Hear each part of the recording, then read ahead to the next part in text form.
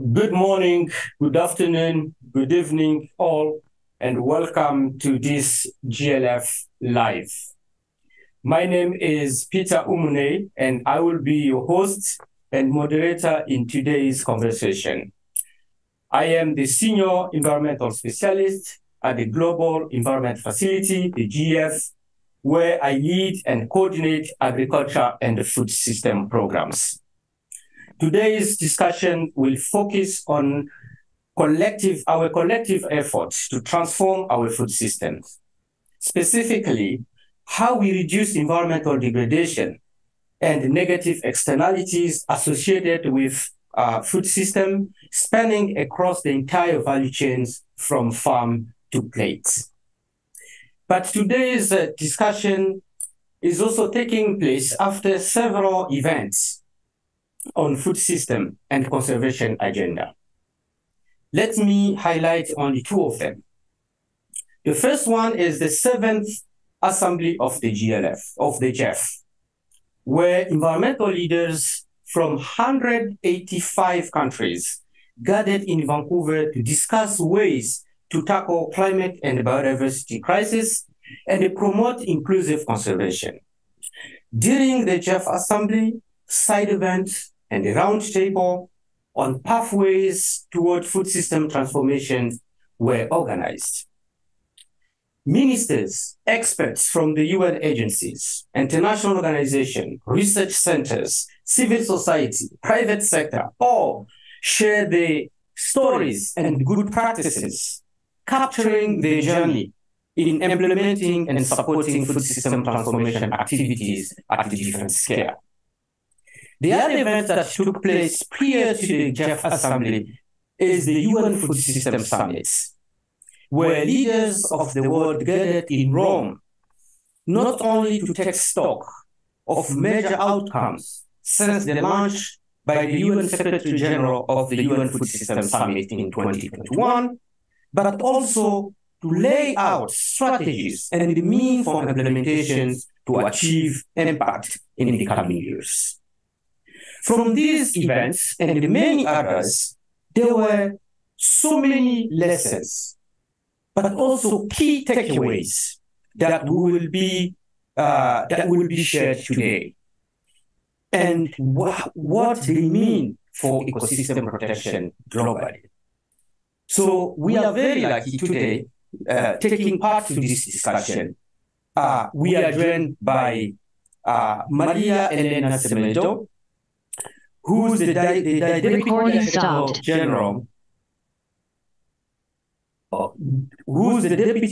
General at FAO. She's an economist and a politician. Recording in progress. Where she was the first ever woman minister, a leading expert in global development issues. She has worked in public service over 30 years, helping shape a new global narrative where agri-food system transformation is prominently recognized as a solution to tackle today's challenges, from climate change to biodiversity loss to achieve food security. Semedo promotes cross-sectoral engagement and strong strategic partnerships to better support FAO members to reach their SDGs. A great advocate for women's empowerment, she's the chair of the first ever FAO Women's Committee. Semedo also serves as FAO representative in Niger and the deputy regional representative for Africa and sub-regional coordinator for West Africa. Maria, welcome. Joining us also is Jyotsna Puri, who's the Associate Vice President for Strategy and the Knowledge Department at IFAD. She leads the organization's strategic work in IFAD's key areas, targeting agriculture, climate, gender, nutrition, youth, and the social inclusion. Puri provides the vision for evidence-informed advice on program design and implementation, contributing to resource mobilization and supporting IFAD's global remit in providing state-of-the-art policy advice related to this topic. Puri has worked previously in many organizations, including the Green Climate Fund, the 3IA, UNEP, the World Bank, and the UNDP. Puri is also an adjunct associate professor at Columbia University in New York. She has published in many academic journals and written for newspapers and provided advice as a board member to several development organizations. In 2019, Puri was selected as one of the 16 women who have shown leadership in restoring the earth through their efforts by the Global Landscape Forum, the GEF. She holds a PhD and a Master's in Agriculture and Resource Economics and a Master in Development Economics. Jo, welcome. Last but not least, Christopher Brett. Chris leads the food system, land use, and restoration known as FOLLOW Impact Program at the World Bank. And he has over 30 years of experience working within the public and the private sectors in Africa, Asia, and Latin America. Britt serves as the World Bank representative on the Ag Result Steering Committee, providing technical inputs and the guidance to the design, monitoring, and the evaluation of the challenge projects. He has a master's degree in agricultural development from Cranfield University. Chris, welcome. So let's just dive into the conversation. I know you all were in the GEF 7th Assembly in Vancouver, and you participated in many discussions, side events, roundtables, and so on. And during that assembly, there were also some very key moments and events on the food system.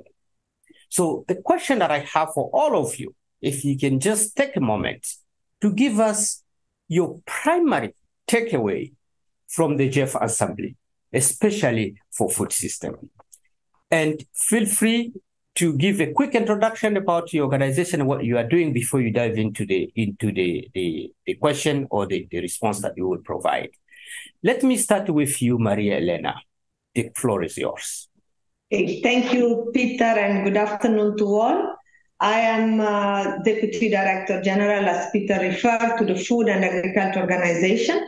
You can see how important for the Food and Agriculture Organization the transformation of agri-food systems is at the center of our work and our debate nowadays in FAO.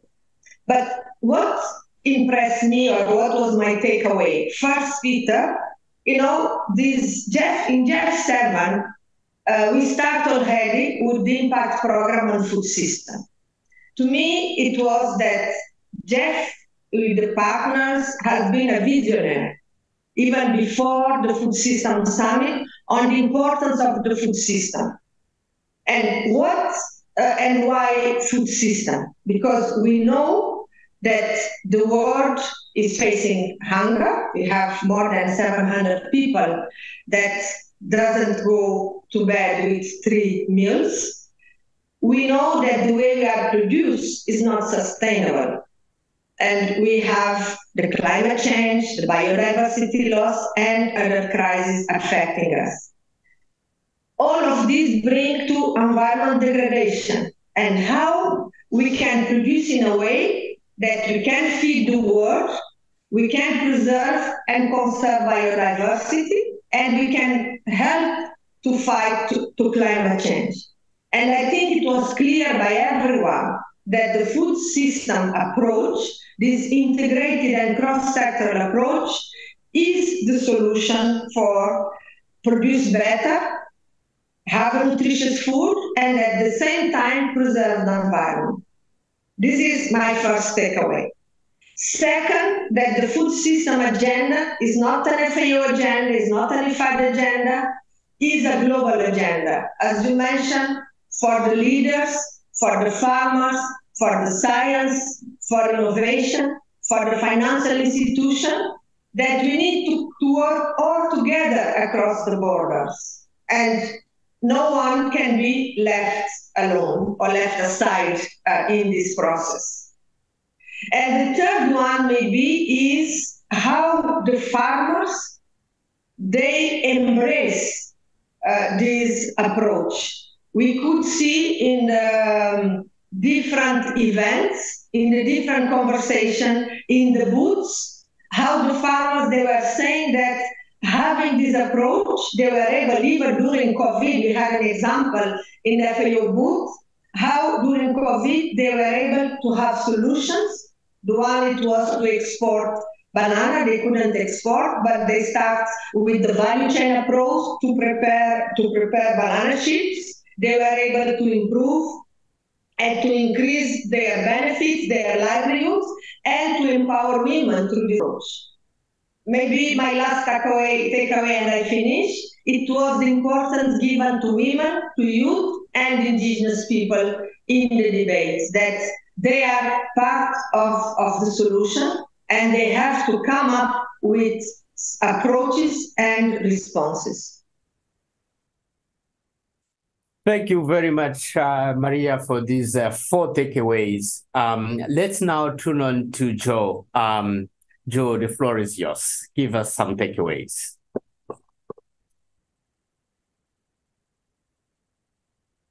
Thank you so much, Peter. Thank you really very much for having me here. I was privileged, like Maria Helena, to be part of the participants in the engagers in Vancouver and at the 7th GEF Assembly. So a few things that came out for me really startlingly, which were perhaps a little bit different from previous conversations, was first, there was the Global Biodiversity Fund that was essentially ratified by and started off by the entire membership and by the GEF Council, which was really exciting because it really highlighted also for IFAD, the International Fund for Agricultural Development, the importance of biodiversity in the overall global dialogue, but primarily also for us in the operational work that we do. So that's one.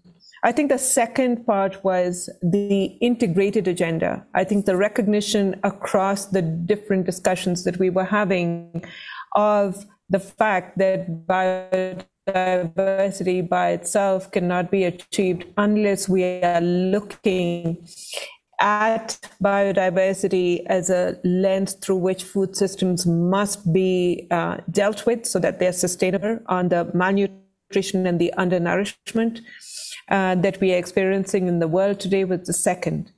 I think the third part that came out quite strongly was financing.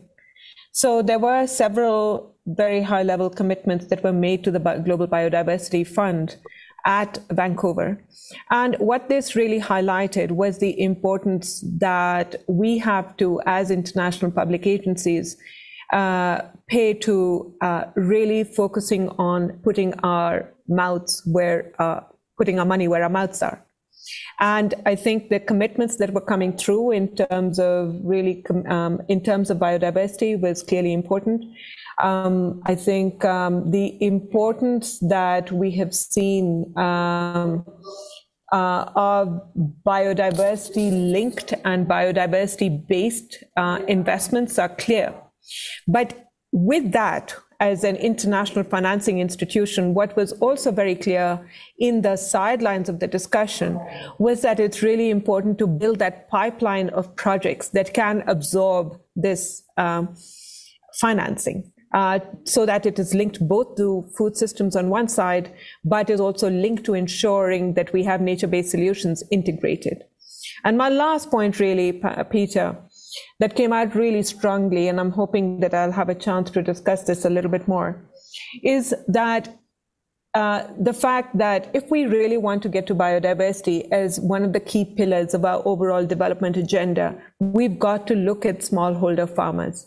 In a publication that we just brought out, which is a rapid evidence assessment, my co-authors and I looked at what the evidence is with respect to biodiversity content of small-scale farmers versus large-scale production. And we find very strong evidence that small-scale producers and small-scale farms and small-scale plots are far more likely to integrate biodiversity into them as part of the production methods than large-scale monocultural farms.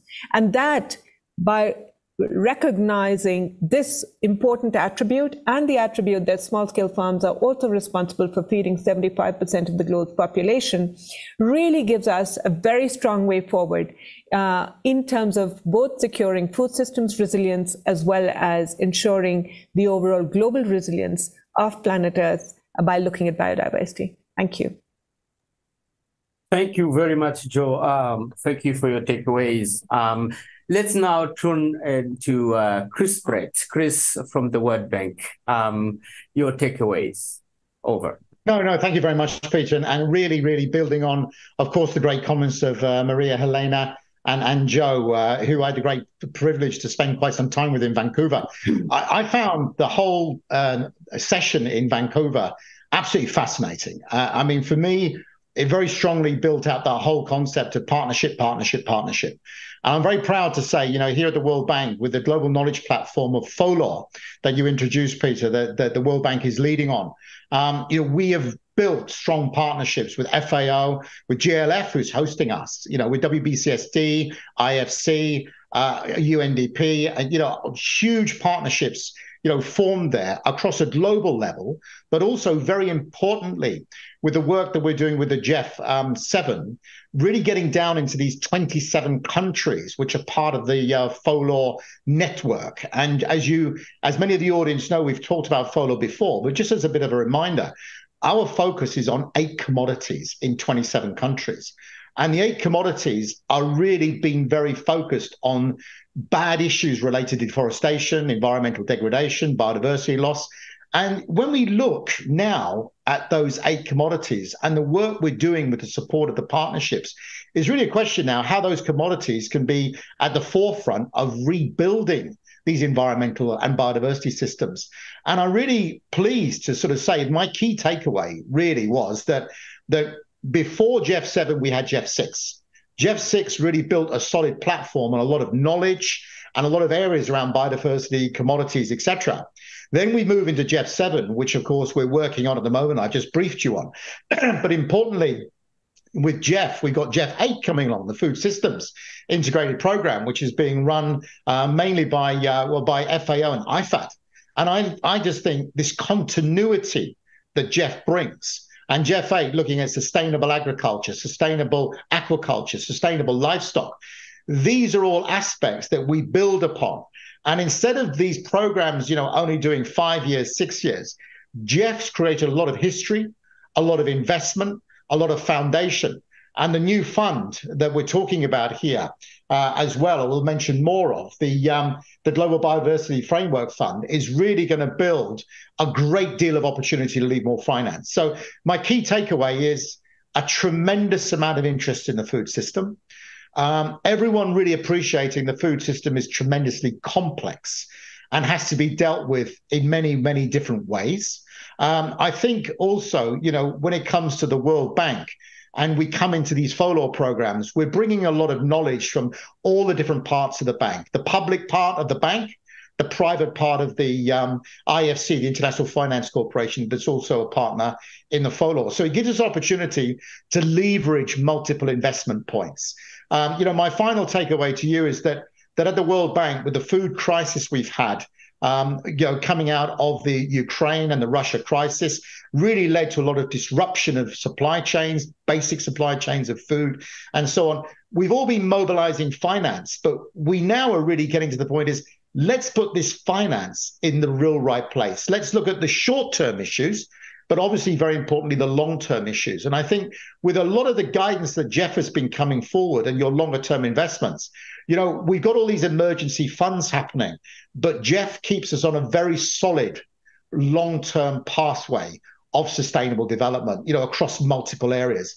And of course, that's acknowledging the role of youth, Indigenous communities, gender, and also mobilizing private capital around these programs we build and creating, as Jo put it, massive opportunities for smallholders.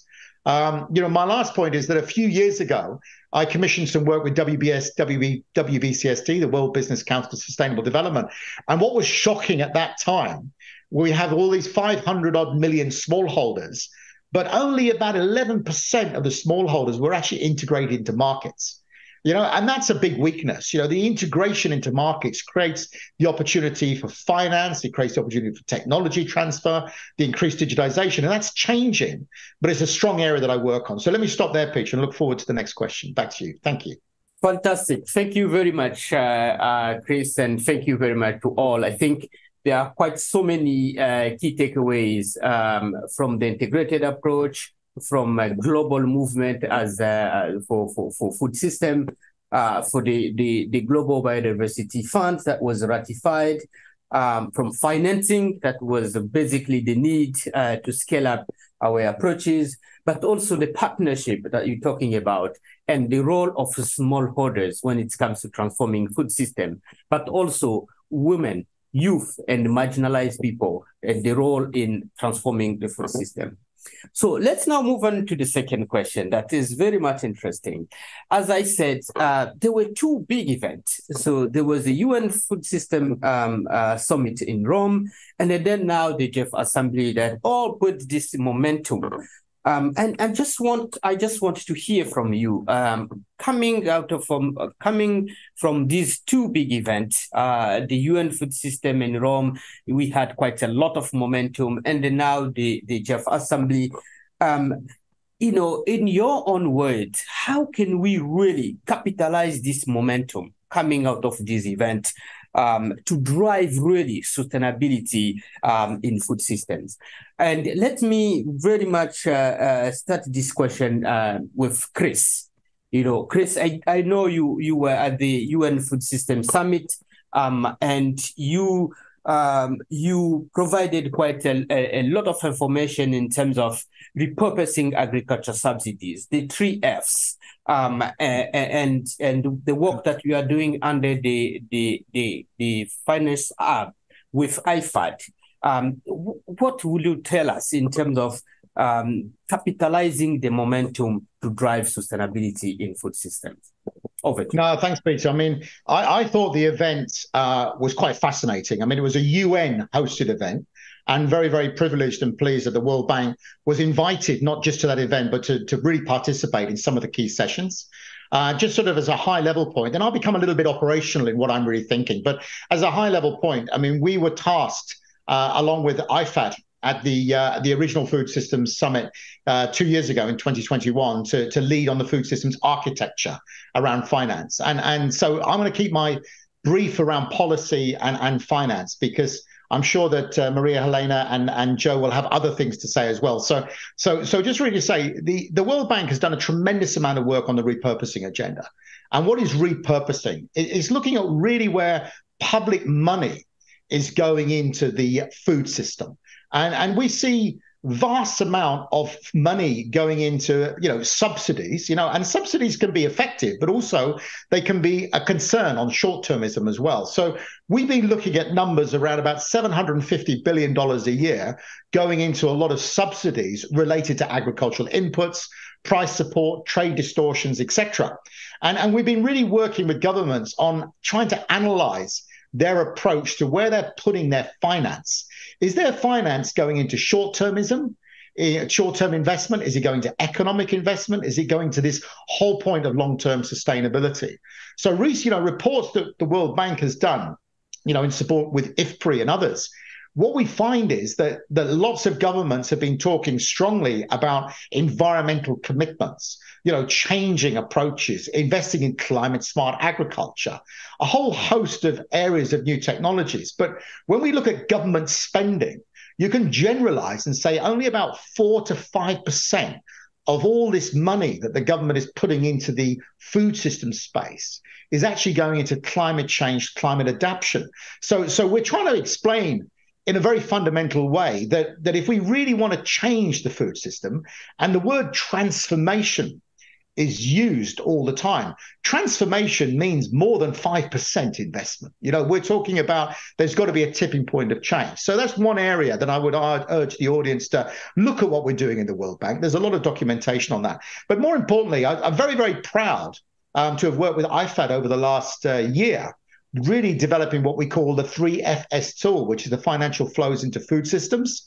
And this created a tremendous amount of momentum where we look at food system investment across government.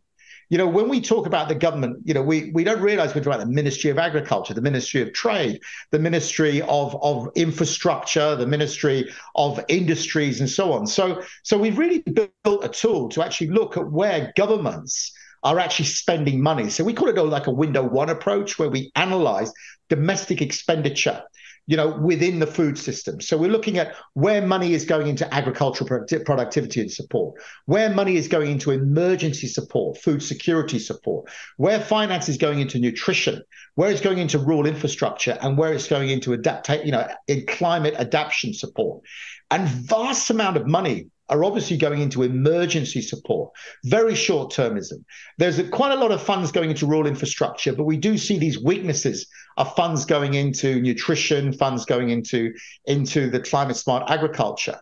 We've also worked with OECD on the numbers of ODA, where foreign overseas money has come into these government systems, supporting those same pillars that I've been talking about. And you start realizing even a lot of the money flowing in from overseas funding development, including the World Bank and so on, this kind of money is still going quite a lot into emergency support, some going into more agricultural productivity, inputs and so on, where you can argue a lot more economic investment to help those systems. But coming out of the food systems summit, number one, repurposing agenda was high on the discussion and linking to policy. Number two was governments really wanting to know where their finance, where their money is going, and how they can negotiate with organizations to improve their expenditure. How can they look and rationalize their own budgets? I'd love to speak more, but I better stop, Peter. So that's a bit of two areas that were very important to us. I'll stop there. Fantastic. Thank you very much. Thank you very much for sharing that. And I think we should build on that momentum, the idea of repurposing agricultural subsidies, but also linking that to country policy. So very, very much well taken. Let me go to you, Maria, because I think FAO hosted this really big event where we have so many people and coming. And FAO has been tasked to lead the coordination hub, but also to implement some of these policies, such as the national food system pathways and so on. So let me just ask you if you could elaborate a little bit in terms of the momentum that came out of those, the UN food system, but also what you said in terms of the GEF Assembly and the food system agenda. And how do you see this momentum taking shape and moving towards sustainability in the food system? Over to you. Thanks. Thank you. I think since 2021, when we started with the Food System Summit, the world has changed. The way it looked at food, the food we produce, the food we consume, and how we transform our food. And when we had the summit in 2021, and I'm referring because I was discussing with my colleague, we discussed about food, about production, but we are not able to bring environment and climate to the discussion. I think now we have the stock taking, we have GEF, we have the SDG Summit. We have been able to connect the dots. That is not to have this integrated approach, but how we are protecting our environment, how we are being climate smart. And now we are able to have this global overview. And this, to me, it's how things has evolved, thanks to all of us, but also thanks to the leaders. We had this year much more head of states that we had in 2021, all of them talking and embracing this approach that at their country, they need to have this integrated approach. And what Chris said, that is not only an issue with the Minister of Agriculture, the Minister of Agriculture, of Environment, of Minister of Finance, and also bringing one health approach, the health of human, health of animals, and health of our ecosystem. How we can bring this integrated approach at country level and be able to do the appropriate financing where is really needed, not only in terms of the budget, but how to have a new narrative when we negotiate with IFAD, we negotiate with the World Bank, that we also need to have this integrated approach and follow what is coming from the food system. To me, it has been what has been happening. And both us in FAO, even before the food system, we have our strategic framework where we brought the agri-food system transformation. We don't talk only about food system, but the agri-food system that we have agriculture, forestry, fishery, all the sectors all together in the approach, and how they can be more resilient, more sustainable, leaving no one behind, is the inclusivity of the food system. How, as we said, the farmers, the indigenous people, the youth, the women, they are all together. But just to conclude, let me say, quoting Amina Mohamed, she said, in the food system, we need to bring at the center the ones who produce our food. The centrality of the farmers in the approach, in the decision, it's important. Now, moving forward, I think this integrated approach of the food system was discussed in New York in the SDG Summit, showing that we are not on the path to achieve the SDGs if we continue to work the way we are working, and that we need this integrated approach. We need finance, we need scale, and we need leadership. Now we move to COP28. I think it's important that all those messages are brought to COP28, the sustainability, the integration of our food system, but also the summit of the future, that we don't lose any moment. And I think GEF 8 was one of the great moments in this process, that whatever moment we have, next year we have COP of the UNCCD, land and water, they are important. We have this week in FAO, a symposium on soil and water, and we have a meeting, what we call Rome Water Journey, the importance of water and soils, the way we produce our food, and the integrated approach to water. Not only water for agriculture, we consume 70%, but we need water for other use. And we need to have a holistic approach. And the soils, the way we have healthy soils, that we can have a healthy and sustainable production of our food. Maybe let me stop here. Thank you. Fantastic. Thank you very much, Maria Helena. I like the points that you said, that basically this event pretty much helps us to connect the dots, right? So now everyone is trying to look into the same direction, looking at finance, how to bring this at the scale, leadership, and how we get to this momentum and achieve the SDG. So we'll be looking at the coming COP and the other events that are coming to see whether this momentum will bring us where we are. But again, we're still far, but at least we're making some progress. So let me go to you, Joe. I know that IFAD has been quite very big investor. I've put some investment and a lot of investment to smallholders, right? And also engaging with the private sector. I just want you to reflect on this momentum in that angle of smallholders, because you wanted to talk a little bit more about that, but also engaging private sector so that we bring the finance that we need to really support sustainability in food systems. Over to you.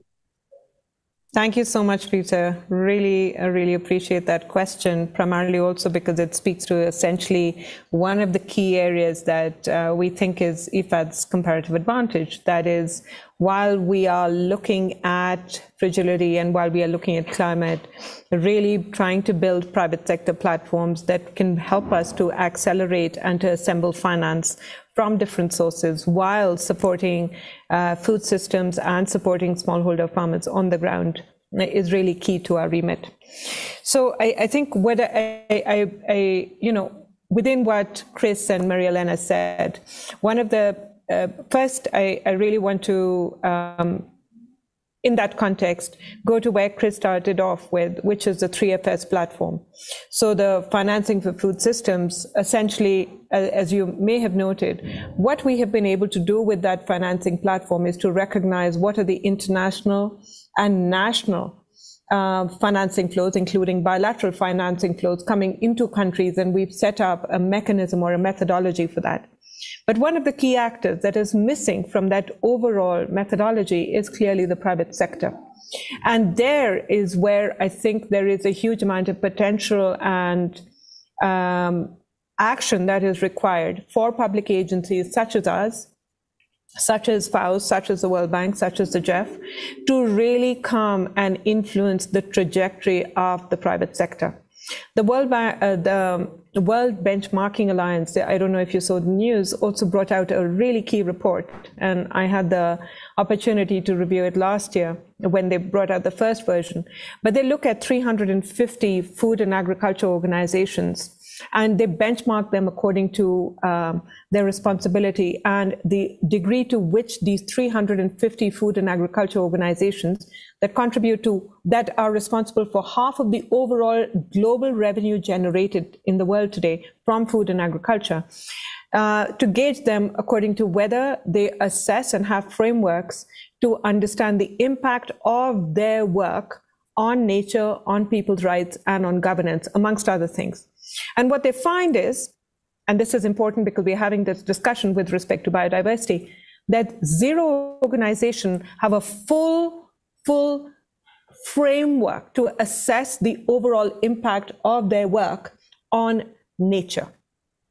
This is telling because it is clearly where public agencies such as ourselves need to step in to ensure that it's not just the quantity of money and resources that we're bringing in, but it's also the quality of that money that we need to look at when we are constructing these platforms. And the second aspect of that is really ensuring equity. So I'm currently sitting actually in Nairobi, which is far from where I should be located, which is Rome, primarily because I'm also the co-chair of the International Land Coalition, which brings together more than 300 networks of agencies that are really responsible for ensuring land rights for people on the ground. And that's really important because equity goes to, and I think Chris said this, equity goes to the heart of what can help to ensure the sustainability of food systems today. The third point I want to make is really with respect to targets. One of the key things, and measurement and evidence, one of the key things that I think we're doing, and FAO and IFAD is, as Maria Helena noted as well, we are partners in essentially taking forward the overall food systems integrated program for the GEF, as you know, Peter. And I think one of the key things I want to bring in, but also ensure that there is good evidence and good data that's built into these frameworks so that we can truly understand what is the impact on the ground. Right now, through the ESG framework, through many of the other frameworks, all we are seeing is money going in, but we are not seeing the impact on the ground.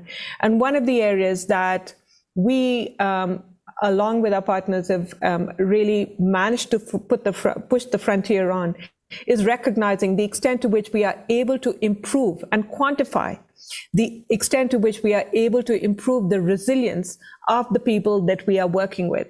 So we've been able to quantify that for, the amount of investment that we've currently got on, so $8.5 billion that is currently under investment. But in the previous replenishment, we had approximately $7.5 billion, and we were able to show that, yes, we were able to improve the resilience of people that we're targeting by more than 20%. And we were able to show where we were not able to do this and for what reason. And I think that honest and brutal look at how we are designing our investments is really key if we want to build this platform with the private sector, where, as Chris said as well, we've got to bring in the producers as really a key part. And Maria Helena actually has quoted the DSG in saying this. We've got to bring in the producers as a key part of the overall value chain that we are looking at. So I think my focus would be, yes, it's important to look at the private sector. We've got to look at innovation in that context. We've got to build a pipeline. But it's really important to understand what the quality of that interaction is. And I think here, international and public agencies have a very deep responsibility. And third, we've got to build the evidence in the data. Thank you. Fantastic. Private sector, equity, but also evidence and impact on the ground. Yeah, thank you very much. I think this is a very good transition to the next question. I think we witnessed the launch of the Global Biodiversity Framework Fund at the GEF Assembly. And this is a fund that will be housed at the GEF with the goal to protect the global ecosystems and species. So it was a launch, and there was a lot of excitement during that time. I just want you to reflect a little bit, since you talked about this, and I will go back to you, Joe, because you highlighted that as one of the key highlights when you spoke about the highlights of the Assembly. If you can just speak a little bit about the launch of that fund and what that means really in the work that we're doing, either in the ecosystem protection, but also in the area of food system, because you already put that. So very quickly, if you can give us a bit of your thoughts on that. Thanks, Peter. So I think the key thing is recognizing that the fund is that the Biodiversity Framework Fund is a really important step in the right direction. We started to, at IFAD, we started to recognize the importance of biodiversity when we set a target for ourselves that 30% of all of our climate finance investments had to be nature-based and or biodiversity-based, and that's by 2030. I think first, setting a target institutionally is really key, because that provides us with the incentives to essentially build that portfolio. But I think secondly, also recognizing that this is not the end game.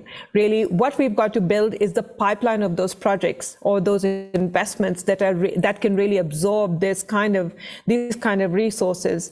And for that, we need technical capacity, we need technical advice, we need to work through the national food systems transformation pathways, and we need to ensure that we've got the ability to see as to what the impact of these resources are going to be on the ground. And there, I think we are still a little bit far away. So when we are thinking about resilience, where we are thinking about mean species abundance, for example, as an indicator, we've got to think of a lot more in the context of international organizations to see what is going to be the impact of the overall biodiversity fund on actions on the ground and the resilience of the peoples that we are serving. Thank you. Yeah, thank you so much. Thank you very much. And let me go back to Chris. I guess when we launched the GBFF was actually approved in Montreal. There is a provision that also bank and development bank should be really participating in these funds as well. And for you to witness the launch of this at the Assembly with the first pledge that came from actually the government of Canada, 200 million Canadian US dollar. And also we had the UK, and very recently the German government put on some money as well. So, Chris, when you do that, when you see that, what do you see and connecting with what the World Bank is doing and what that means really in this agenda of ecosystem protections, but also in this agenda of agri-food? Over to you, Chris. Well, I mean, firstly, we're very, very grateful that GEF has taken that initiative and raised the money for that fund. When you look at the fund, I mean, you're talking about blended finance, you're talking about technical capacity, matching grant systems. I think these are all very, very important. I mean, just to sort of explain, at the moment, where I sit in the World Bank, I'm in the agriculture and food global practice. Our lending portfolio to the public sector is currently standing at $28 billion. Across a whole range of governments to low middle income. The average loan that we are now doing, to countries, related to food systems, related to value chains, and so on, is probably now moving to about $250 million. It was 150, so there's a scaling up there. But out of the 28 billion, when we analyze this portfolio, 45% of that portfolio is actually going to smallholder SME development at the value chain level, looking at how to support agricultural productivity, investment in agri-logistics, investments in systems to link and integrate to markets, but also looking at climate change, climate adaptation, and so on. And I think this fund, as it builds and as it develops, and you develop them, we see the methodology of how this fund will actually operate. I think linking with the World Bank and linking with our portfolio as a fantastic opportunity to leverage considerable more finance into the critical spaces of the biodiversity. I also see, we're talking about GEF 7 at the moment, which is still running. We got GEF 8 coming up. And with the work that I know that, obviously IFAD and FAO are leading on that work, but in a lot of that planning, we can start seeing that, the sustainable agriculture, sustainable livestock, sustainable aquaculture. There's going to be a lot of areas around there around biodiversity, ocean protection, which is part of this framework as well. So there's going to be huge opportunities to collaborate. And also, just sort of the final point to say is that the funding mechanism is going to be different. It's not going to be the typical GEF model. So it creates more opportunities for organizations, CSOs, and so on, to be able to connect to the GEF. So I think it's going to be a great innovation, and we're looking forward to seeing how we can collaborate with you further, Peter. Thank you. Fantastic. Just create an opportunity to leverage what we already been doing, actually. And since this fund will have a little bit of another modality in terms of deployment, that provides quite so many good avenues for transformation and leveraging resources that we have. Maria, let me go back to you. I know FAO has a big agenda, and seeing the Global Biodiversity Framework Fund being launched and receiving all of these pledges. And now we want to open this to private sector. We want to open this to foundations and so on. What is your take when you see this linking to your own area of work within FAO?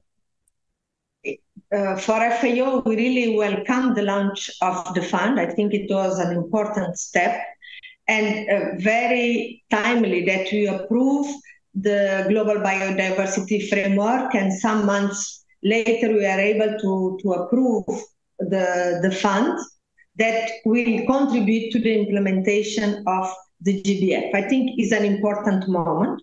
And as it has been said, it will be an instrument to leverage other funds, to bring private sector, and to have innovative ways to bring and to increase the fund. I think it's important. Maybe two comments before I move to FAO. We have the experience of other funds, and we hope that the fund will be funded. Sorry for that we have enough funds that will be able to bring this transformation we are mentioned, that we are able to go at scale. And it's a fund that the requirements will be able, that the small countries, that the developing countries will be able to access to the funds. That say that the requirements will be smart and will be not and agile in a way that the decision taken will be not so much cumbersome. To me, it's important. You remember when we were discussing about the funds, several countries, they said for us, the developing countries, we need a fund that can fulfill our needs and our requirements and will be agile in the decision taking. And we hope this will be really what the fund will bring to all of us. In FAO, in 2019, we approved our strategy we call mainstreaming biodiversity across agriculture sectors, where we had already started with this integrated approach and the importance of biodiversity to end hunger and to have healthy and diverse food. to achieve our main goal to have to preserve and conserve and sustainable use of biodiversity is very important for us. And we look at the biodiversity, as it has been mentioned, to have healthy ecosystem. Could be terrestrial ecosystem, could be aquatic ecosystem, and to link to the agriculture sector, agriculture, forestry, fisheries, all the sector as we mentioned. Maybe another point for FAO, it's important when we look at the biodiversity, we talk about the 30%, but we need to look up on the 100%. We conserve 30%, but we need to manage the 70% to be able to sustainably feed the planet, feed the world, and to have a living planet. That is also an important for us. And maybe that this biodiversity framework and the fund will be able, as Joe and Chris said, to bring innovation, to bring science, and to bring data. Because we need innovative solutions that can solve the problems we are facing and can, at the same time, keep our biodiversity alive and preserved. And this is also important for us. And data and innovation that will be able to manage the implementation and to measure success. Those are also important elements for us in FAO. And having and integrating, connecting the dots, and that financing will be consequent in terms of amount and agility, and to be inclusive to all. Fantastic. Fantastic. Thank you very much. I think we had quite a very good discussion, and thank you for sharing your takeaways, sharing some of the ideas, and we really appreciate you coming in this. So we are just I'm very recognizant of the time, and we are pretty much trying to wrap up. And before we do that, I want to give you an opportunity, at least for 30 seconds or 45 seconds or a minute, to just give your final remarks. And let me start with you, Maria.